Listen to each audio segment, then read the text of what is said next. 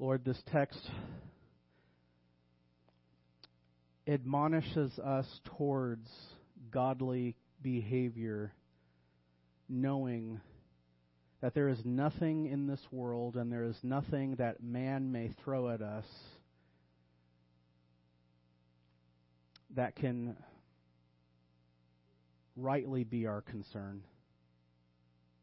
There is no need, there is no want, there is no peril, there is no crisis, there is no trouble that can befall us by devil, by world, or by man that you cannot overcome and that you cannot work together for good.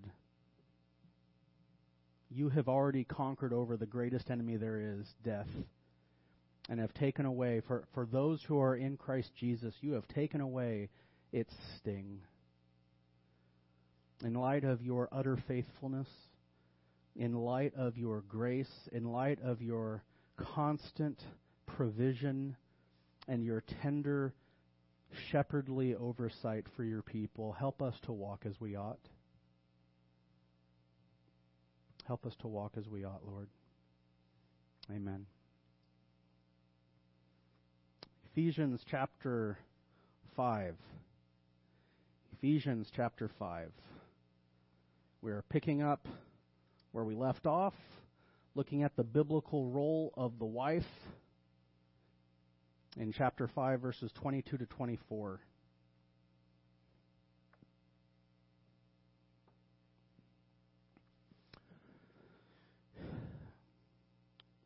There, as I said last week, there is a lot of unnecessary confusion and error in culture regarding gender and marriage. And unfortunately, that confusion, that error has even seeped into the church, which really ought not to be the case because the Bible doesn't exactly hide this information. I mean, did anyone last week go, wow, I've never heard this before? There's no code necessary. You don't have to learn Greek or Hebrew.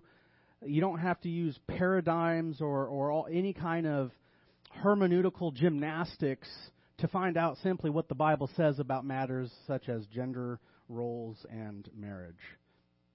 And it would be incredibly helpful for us to know, for those of us who are in marriage, it'd be helpful for us to know what the Bible has to say about marriage and gender, and not only for us who are married, but for our children, who we pray will one day be married.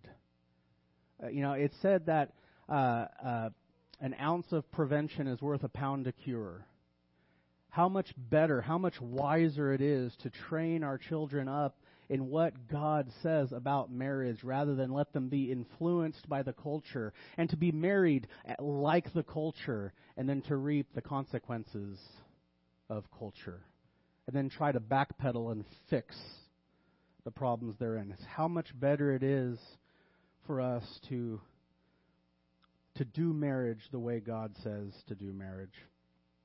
So to that end, we're going to continue what we started last week, and I added a point, because I can do that. The biblical role of the wife is primarily concerned with submission to her husband, and we see in these verses, Paul describes this submission. Mandy, I'm so glad you came back.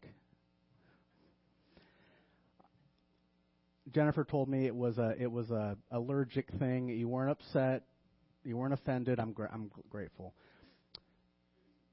The submission that a wife is to have for her husband is an exclusive submission, first part of 22. The second part of 22, it is a structured submission. Verse 23, it is a designed submission. And then verse 24, it is a comprehensive submission. So let's read the text and we'll get into it. Wives, be subject to your own husbands as to the Lord. For the husband is the head of the wife, as Christ also is head of the church, he himself being the Savior of the body. But as the church is subject to Christ, so also the wives ought to be to their husbands in everything. Now, give me 40 seconds to just recap the first point. Namely, that the wife's submission is an exclusive submission. The wife is to submit herself to her own husband. And that word own is usually used to speak about things that are private property, things that are exclusively your own to use or to own or to exercise. And I would hope that all husbands in this room are the private property of their wives and no one else. The wife submits to her own husband, not to other men in general. And this doesn't apply to unmarried women because unmarried women are not wives, nor do they have husbands. And a woman is not given this responsibility until she becomes the wife of her husband. Not when she's engaged, not when she's a girlfriend, but when she's a wife. And secondly, Paul addresses this not to husbands, but to the wives. This is not a prerogative for husbands to enforce or to require or to demand or even to try to cultivate it.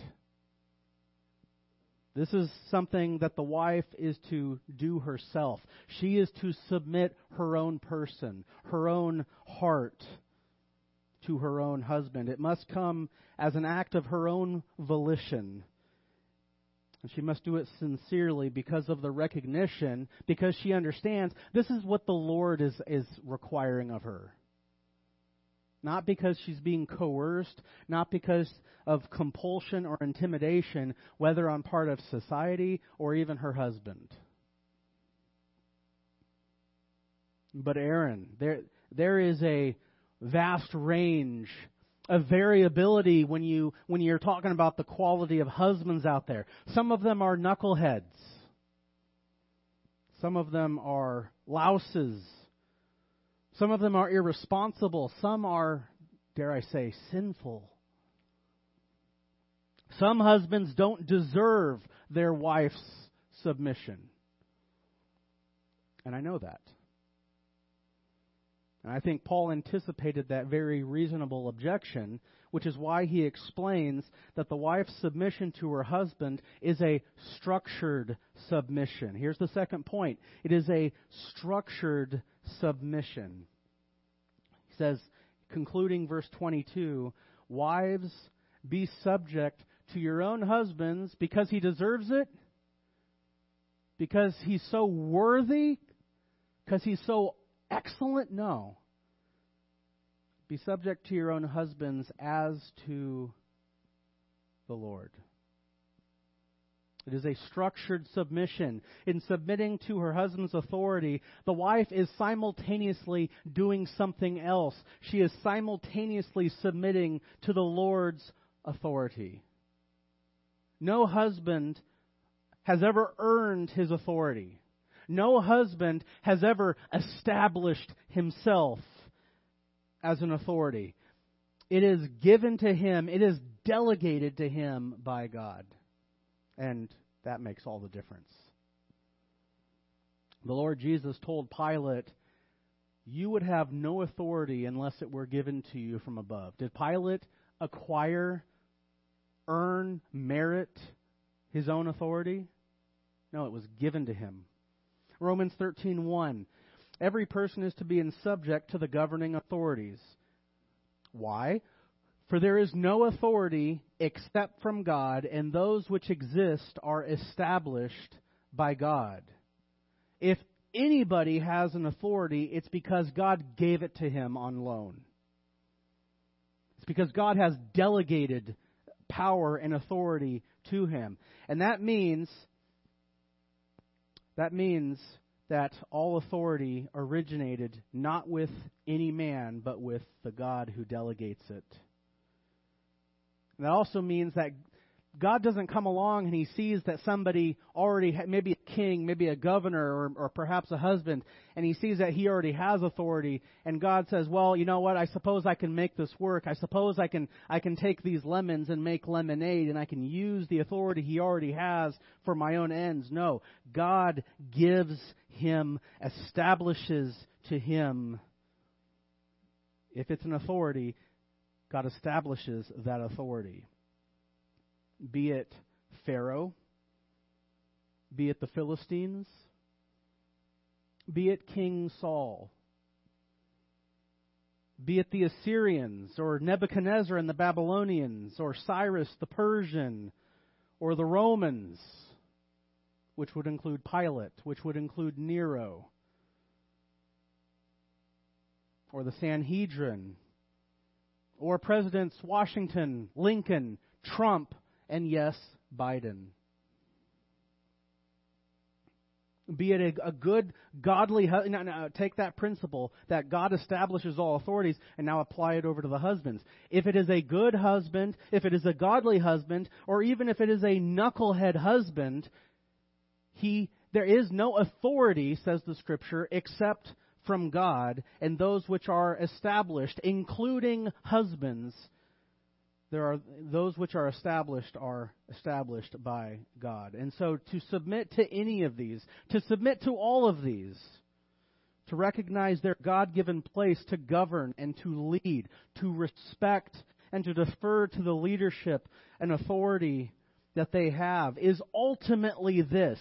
It is ultimately to respect and to recognize and to defer and to submit to the authority and the leadership of the Lord who established all of them.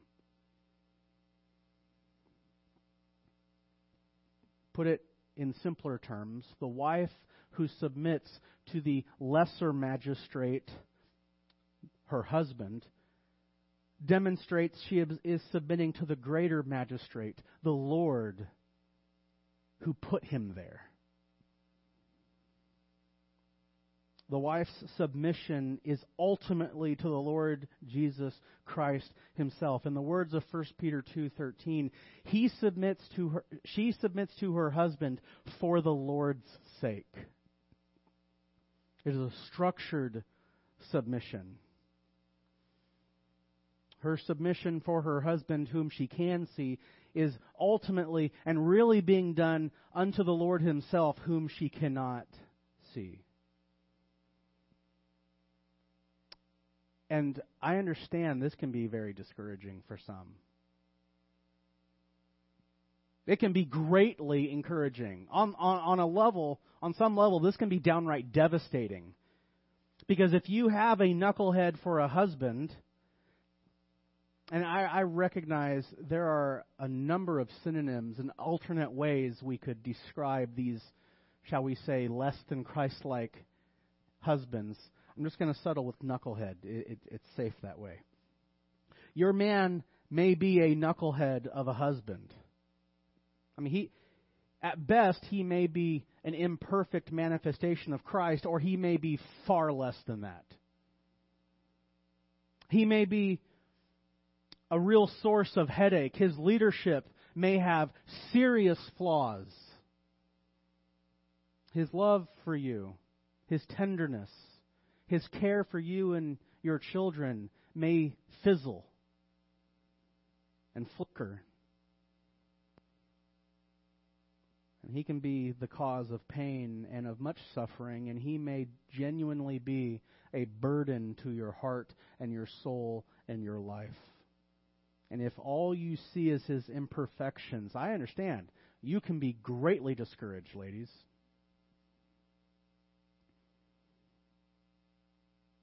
You might easily become embittered as you are reminded day after day after day that he is anything but deserving of your submission and that he isn't worthy of it.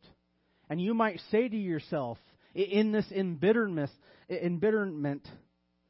you may say to yourself, why am I doing this? Your heart may be full of angst. You may see that there is no end in sight. Why am I doing this? Why am I putting up with that man? That would be greatly discouraging if those things were all you saw. But this word, this instruction, will be greatly encouraging and, might I add, liberating for you when you remind yourself that your responsibility to submit to your husband is not contingent upon his inherent worthiness or lack thereof.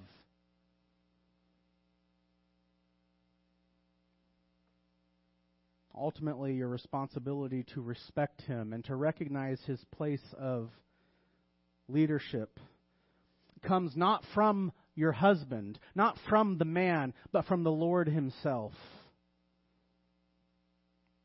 Your responsibility to respect your husband is given to you none other by the Lord himself, who, I don't need to convince you, is inherently worthy of being submitted to, who is immeasurably worthy of being obeyed and trusted. And so you don't do it for your man's sake. Regardless of the kind of man he is, you submit to an imperfect and perhaps seriously flawed man for the sake of an utterly perfect and flawless Lord. That's why you do what you do. And this means that a wife who nonetheless respects a knuckle-headed husband and recognizes and respects his place of leadership, maybe she's pleasing him, maybe he's delighted, maybe he's oblivious. Like I said, there are some real knuckleheads. But ultimately, she is pleasing and respecting and obeying and serving the one whose opinion of her and whose care for her truly matters. Maybe your husband's leadership is questionable. Maybe he's foolish. Maybe he's lacking in a number of qualities. Maybe his use of money isn't wise. But to nevertheless show him respect and to defer to his leadership is to respect and to defer to the one who put him in your life and joined you two in marriage. Conversely, this also means that a Christian wife who disrespects and defies her husband is ultimately disrespecting and defying her Lord. That can be a tough one to swallow. Your husband's leadership may be foolish, flawed, impulsive, aggravating, sinful, and there are appropriate ways. We're not excusing any of that. There are appropriate and biblical ways to respond to those things, but with the exception of where and when he is leading you into sin, with the exception of where and when he is requiring his wife to sin, the biblical expectation, the Lord's expectation, is that the wife is to respect and submit herself to her husband's leadership. Third, we see that the wife's submission is a designed submission. And here Paul reveals the design behind the wife being placed in this position of submission or subordination to her husband. And it's not because God prefers men. It's not because God thinks they're better. The reason goes back to how God designed a man and a woman to come together and to function as one whole. Paul says in verse 23, opening line, "For the husband is the head of the wife." And there can only be one head, so he had to pick one of them, and he picked the man.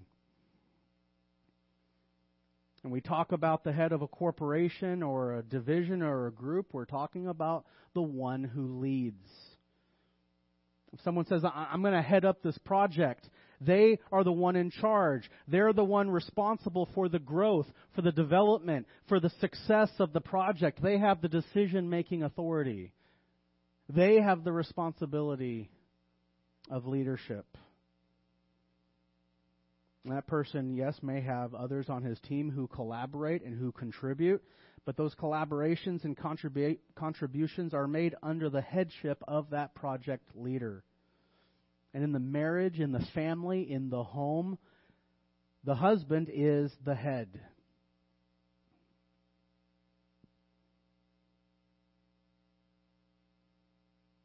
He is the leader. He is the one ultimately responsible for it. We could call it the family project because it has been assigned to him. He is not given this assignment or this designation because of the way he is. That is to say, it is not as if God came along and he assessed the man and he reviewed the man and said, you know what, I'm going to make him the leader and the head, and I'm going to give him responsibility because of the way he is. No. He doesn't earn this position because of his inherent quality. And perhaps you hear me talking like this about the husband being the head and the one in charge and the one responsible, and you're saying in your heart, if you're a wife, if you're a lady, and you say, my husband isn't like that. Or if you are a husband and you're saying in your heart, well, I don't act like that. You need to step it up. And I'm going to get to you next week. So be ready. But the man is not the leader because of anything he's done to earn it or merit it. He doesn't earn the position. He doesn't earn the leadership. And he didn't take it unfairly when nobody was looking. God gave it to him. God has given the husband the position of leadership in marriage because that's how God wants man to function as a husband in the marriage, as the head. In the same way God included the head in the construction of the body so that it might function as the head, so too did God include the husband in the design and in the construction of your marriage, of your family, of your home. And He included the wife. He designed the wife not to be this inferior appendage that dangles off the head as if it was a weird piece of decoration. Like, we need to put something there. I don't know. Just let's put a wife there. No, the wife was not an afterthought. The wife was an intentional, designed being as that which completes and complements her husband. Genesis 2:18. God calls the wife that He is about to make for the man. He calls her a suitable helper. And that has the idea of being a counterpart that is designed to complement and to complete something. In this case, the husband. And when no suitable helper was found among the animal kingdoms, you know what? That didn't surprise God, because He knew how He made Adam. And He made the man, knowing that He was going to complete the man with a certain kind of thing. And it wasn't going to be something in the animal kingdom. He designed the man, think about this, He designed man to be incomplete and inadequate without being joined to just the right kind of suitable helper for him. And then He designed the wife to be precisely that. God designed, you could put it this way, God designed the man for the woman, and He designed the woman for the man. They are complementary counterparts, and they are mutually suitable. Complementary counterparts and mutually suitable. Now, Aaron, are you really saying that wives are to submit to their husbands and to respect them as God-appointed leaders and heads in the family? I mean, do you understand how backwards that is? How outdated that is? Yeah, I do. And I realize how much this cuts against the grain of culture and everything that you have heard on a podcast, read in a book, read in a magazine, read on a blog, heard from social experts or thought leaders. But if there's any doubt that this is what Paul is saying, I want you to look at the illustration he provides. The husband is the head of the wife as what? As Christ is head of the church. He himself being the Savior of the body. Now let me ask you something. Does Christ have authority in his church? Yeah, we got one yes.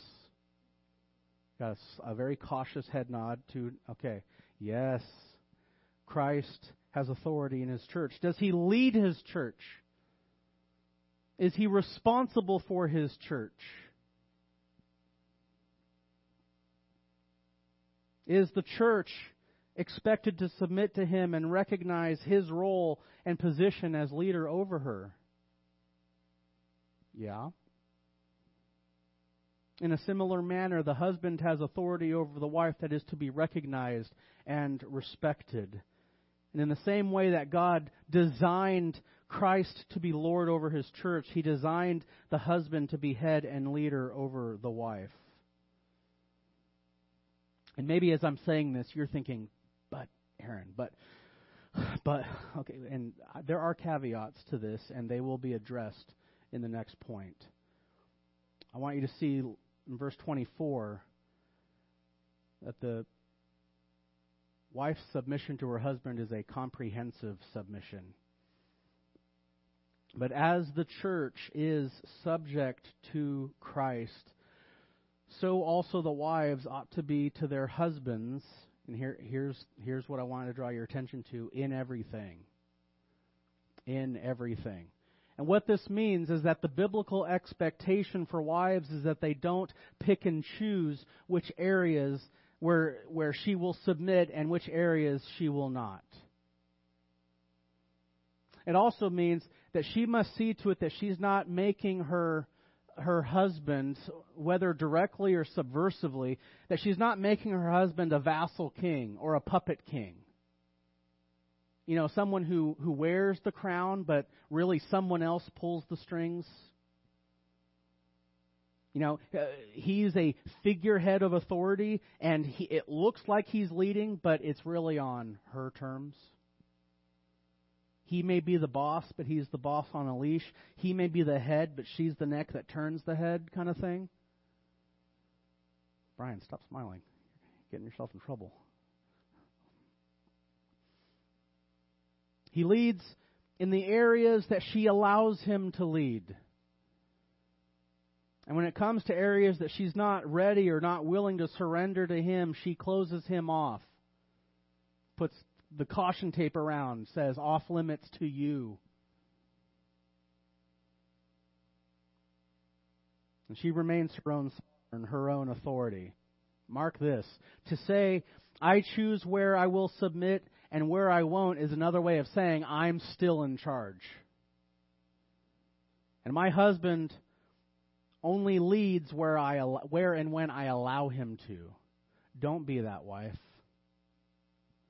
Don't be the wife who says, my husband only has authority where I authorize him to be in authority.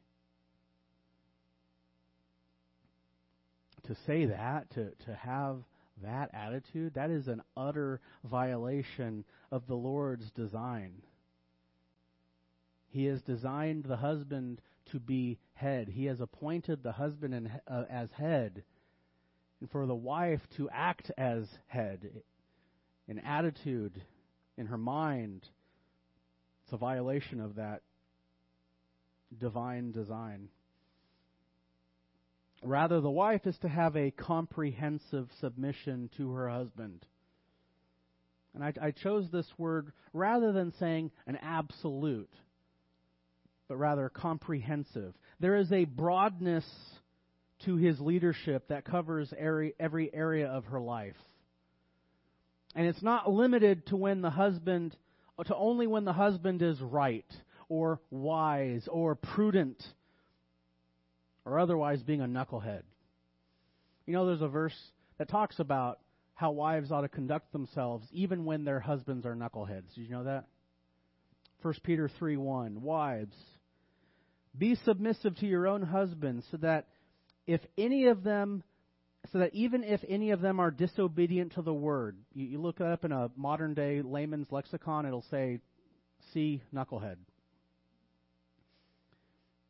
Be submissive to your own husband, so that even if any of them are disobedient to the word, they may be won without a word by the behavior of their wives, as they observe your chaste and respectful behavior. Pastor Peter, Apostle Peter calls wives to have a respectful, chaste submissiveness with husbands, knowing full well that some of them are disobedient to the word and abject knuckleheads.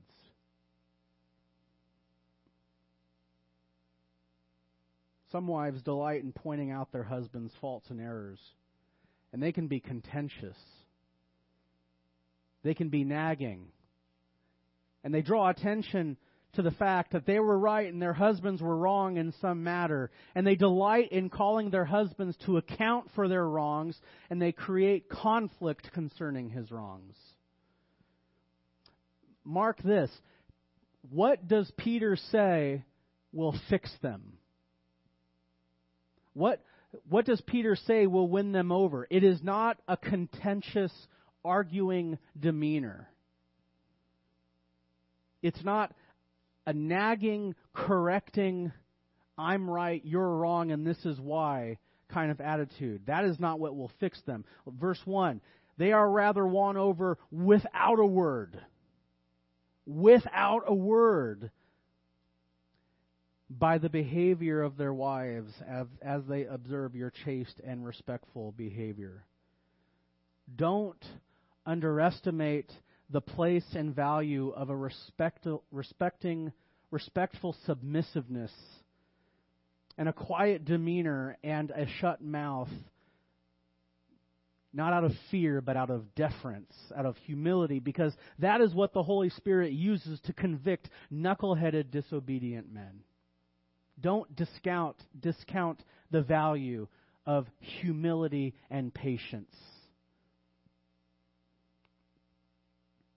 The gentle, forbearing, patient silence of a godly wife weighs so much more than the multitude of even the best arguments. And if the Holy Spirit is working on his heart, your chaste, your respectful patience, and your humility will smack him in the face. Now, I said there were some caveats that come with this comprehensive submissiveness, and here's one. Comprehensive submissiveness does not mean that the husband is a warden and the wife is a prisoner in her own home. Comprehensive submissiveness does not mean that the wife's voice is to be silent and her opinion is to not be heard, or that she is to be excluded from discussions in family life. Not saying that, not hinting or insinuating that in the slightest bit. The husband may have the responsibility of having the final say on things, but that doesn't mean he has the only say. He may have the last word. That doesn't mean he has the only word. And it doesn't mean that she is never given the time or place to voice her concerns or to give her input. You show me a man who never listens to what his wife has to say and who places no value in her thoughts, is unconcerned with her concerns, never wants her perspective. You show me a man who does that, I'll show you a fool. A fool. An abject fool. A smart husband listens to his wife. Guys, are you dialed in? A smart husband listens to his wife.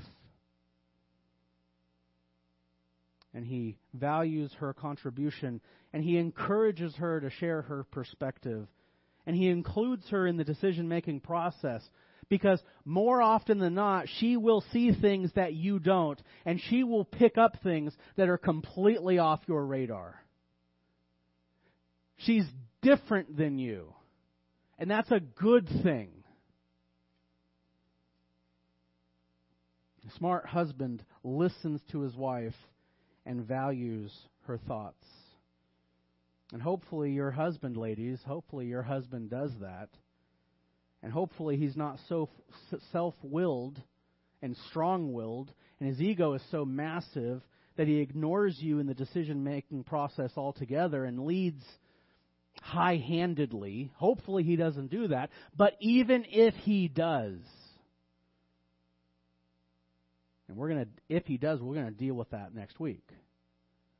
But even if he does, see that your role, when the decision-making process is done, however it's done, and side note, how the decision-making process is being done now doesn't mean that it has to stay that way.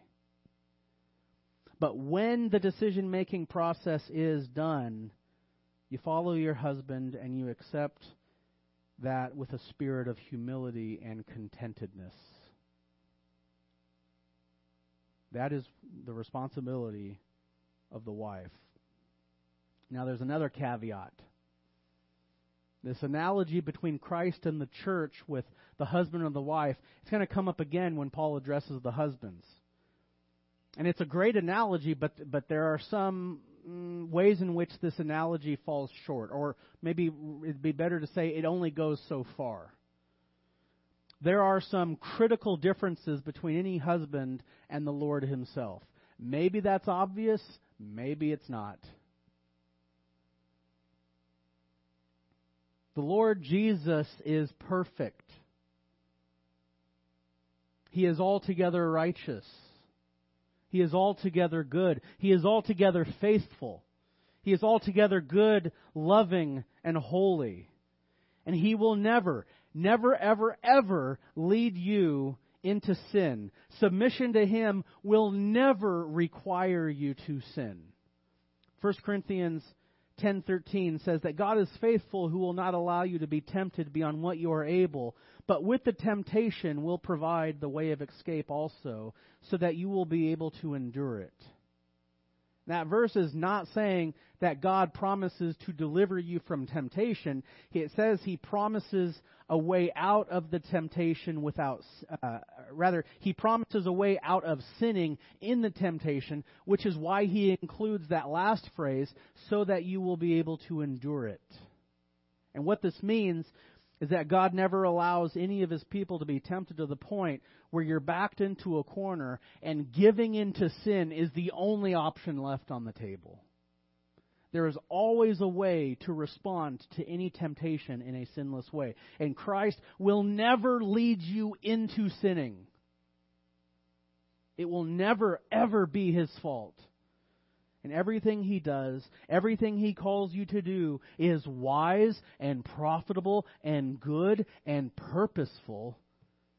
None of His promises fail. His character never fails. His integrity is never compromised. His intentions and His methods are always good, true, and right. And this cannot be said of husbands, of earthly husbands. There will be, all husbands in some manner are un-Christ-like to some degree. Some are exceptionally. Am I too loud, Mandy? Okay, sorry. There are some husbands who are anything but Christ-like. There are some who domineer and who oppress and abuse their wives, and they may even lead their wives into sin. And the fear of God should be in you if you're such a man, because God will hold you accountable.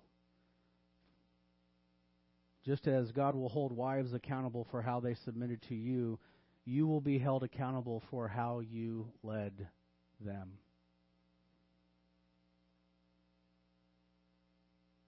And it is the foolish husband who takes that warning lightly.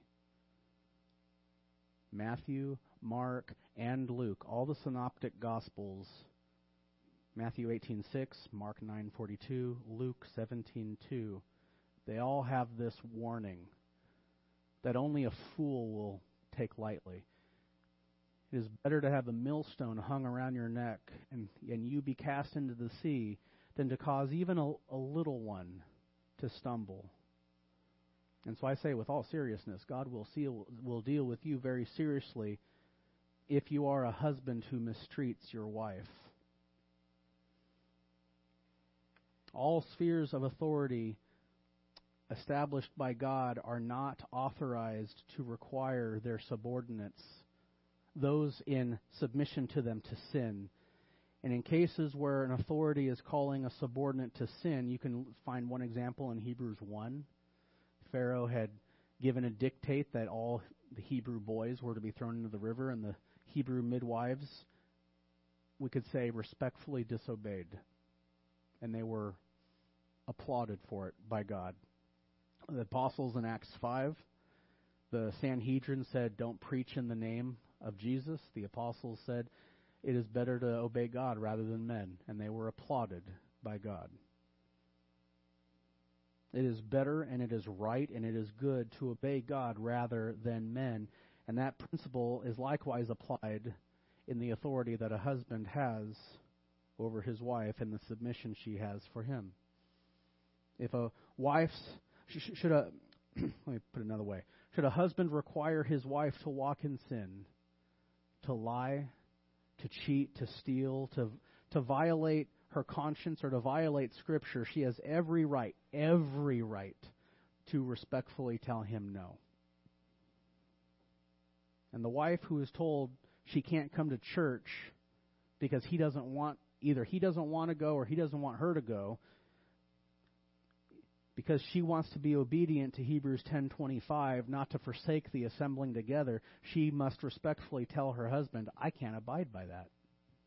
There is a higher magistrate which I must obey. Furthermore, a wife's responsibility to submit to her husband does not require her to receive or endure physical abuse or allow her children to be subject to physical abuse. The headship of the husband is not a license for him to be a brute.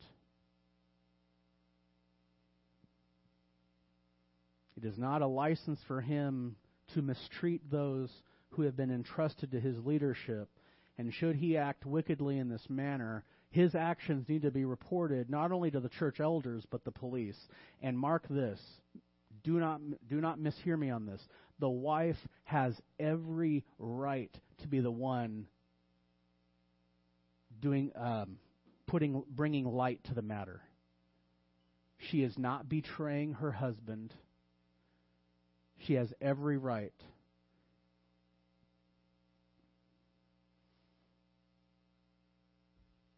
I've said before that I hate cliques. And perhaps the most offensive, vile, and wicked clique that I can think of is that of the old boys club, where despicable things are done and then just brushed under the carpet. And those who are in every position to bring attention to the authorities and to hold people accountable, they look the other way. That is a despicable thing. And the leadership of this church can be fully expected to take appropriate and swift action if it comes to our attention that such a thing is being committed. Now, we're all feeling kind of meh after those caveats, which I think was important to go through. But let me conclude with some practical, active, positive application. Okay, let me try to bring us back up. Don't think of submission merely as being passive or merely as shutting your mouth once a decision has been made. I want to look at this, what the words that Peter used, 1 Peter 3. I want to look at this chaste and respectable behavior, and I want to show you some ways how, borrowing on the analogy of Christ and the church and the wife and her husband, we can look at just in chapter 5 of Ephesians. And we can look at some of the things, some of the ways in which the church is rightly to respond to her head, Christ. And I don't think it's an abuse to say the same thing can be done as a wife to her husband.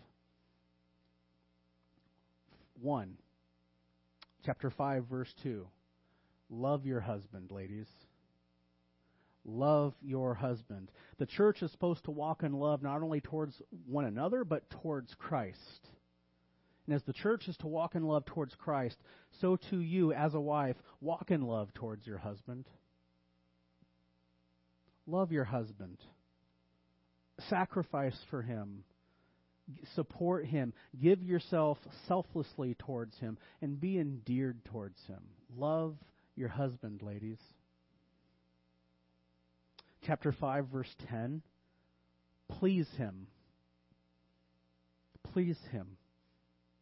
The church is to learn what is pleasing to the Lord. Learn what is pleasing to your husband. Discover what pleases him, not because you have to, but because you want to, because you get to. Discover what makes him happy. Discover what he responds to, what puts a smile on his face and a skip in his step, and do those things for him. Show him spontaneous gestures of affection and love and even pleasure. Please him. 5:17. Understand him. Ladies, learn your man. Listen to him. Discover how he thinks. Discover how he ticks. Appreciate his strengths. And be patient and prayerful and forbearing and tender with his weaknesses. Discover how God built him. And discover and support how God is growing him. Understand your husband. And then lastly, 5:19, praise him. Praise him. And granted, some of you ladies don't have to look too hard or too far. Some of your husbands it is easy to find things to be thankful, for you to be thankful for. There are things that I am thankful for many of your husbands. Some of you may have to get an excavator out and dig deep. But nevertheless, find things to thank your husband for. Find things to congratulate him on. Affirm him. Ladies, nothing debilitates a man more than the suspicion or the confirmation that his wife thinks so little of him. And if you doubt me, ask him. He desperately craves your respect. And nothing so utterly hamstrings and devastates him than a wife who publicly contradicts or criticizes or demeans her husband. Conversely, nothing will cause him to soar than words of affirmation and words of confidence and appreciation from his wife. Speak well of him before others. And mark this, speak well of him before your children. Do you want your children to be confident in their dad? Yes or no? Then demonstrate you have confidence in your husband and foster confidence in them, in him. Now, as I said last week, there's so much confusion about gender roles in marriage, and it ought not to be in the church. I think the biblical expectation for wives and for husbands is clear. And in light of these things, the wife who does these things will not only do her part for a good marriage, more importantly, critically more importantly, you will be pleasing the one who will record you accordingly. And he sees every single thing you do. And he will reward you for patient, humble, loving, gentle submission to your husband. And ladies, if you've fallen and failed in these areas, today is the day to shake off the dust of worldliness and selfish pride and worldly ambition that I think are the root causes, amongst other things, as to why there's so much confusion and strife in marriage. And if this isn't where you are today, if this isn't where you have been, let me encourage you that the blood of Christ is more than adequate to cover and forgive any and all sins on your part. And if this is a struggle for you, ladies, the Lord Himself will help you. He will help you walk this manner of walk that He gives to Christian wives. So lean on Him. And men, go easy on your wives, because your turn is next week. And you would want them to be gentle with you, right? So be gentle with them. Let's pray. Lord, thank you for being a gracious God who forgives our sins. Your word is a mirror. It shows us what we ought to be. It shows us that we're not what we ought to be. And yet we are reminded again and again that you are a God who forgives the sins of your people. Help us to walk as we ought. I pray for every single marriage in this building. I pray for wives that they would have the strength and the humility to do what is required of them. I pray for husbands that they would have the humility and the love to do what is required of them. We love you, Lord. Thank you for being so good to us. Amen.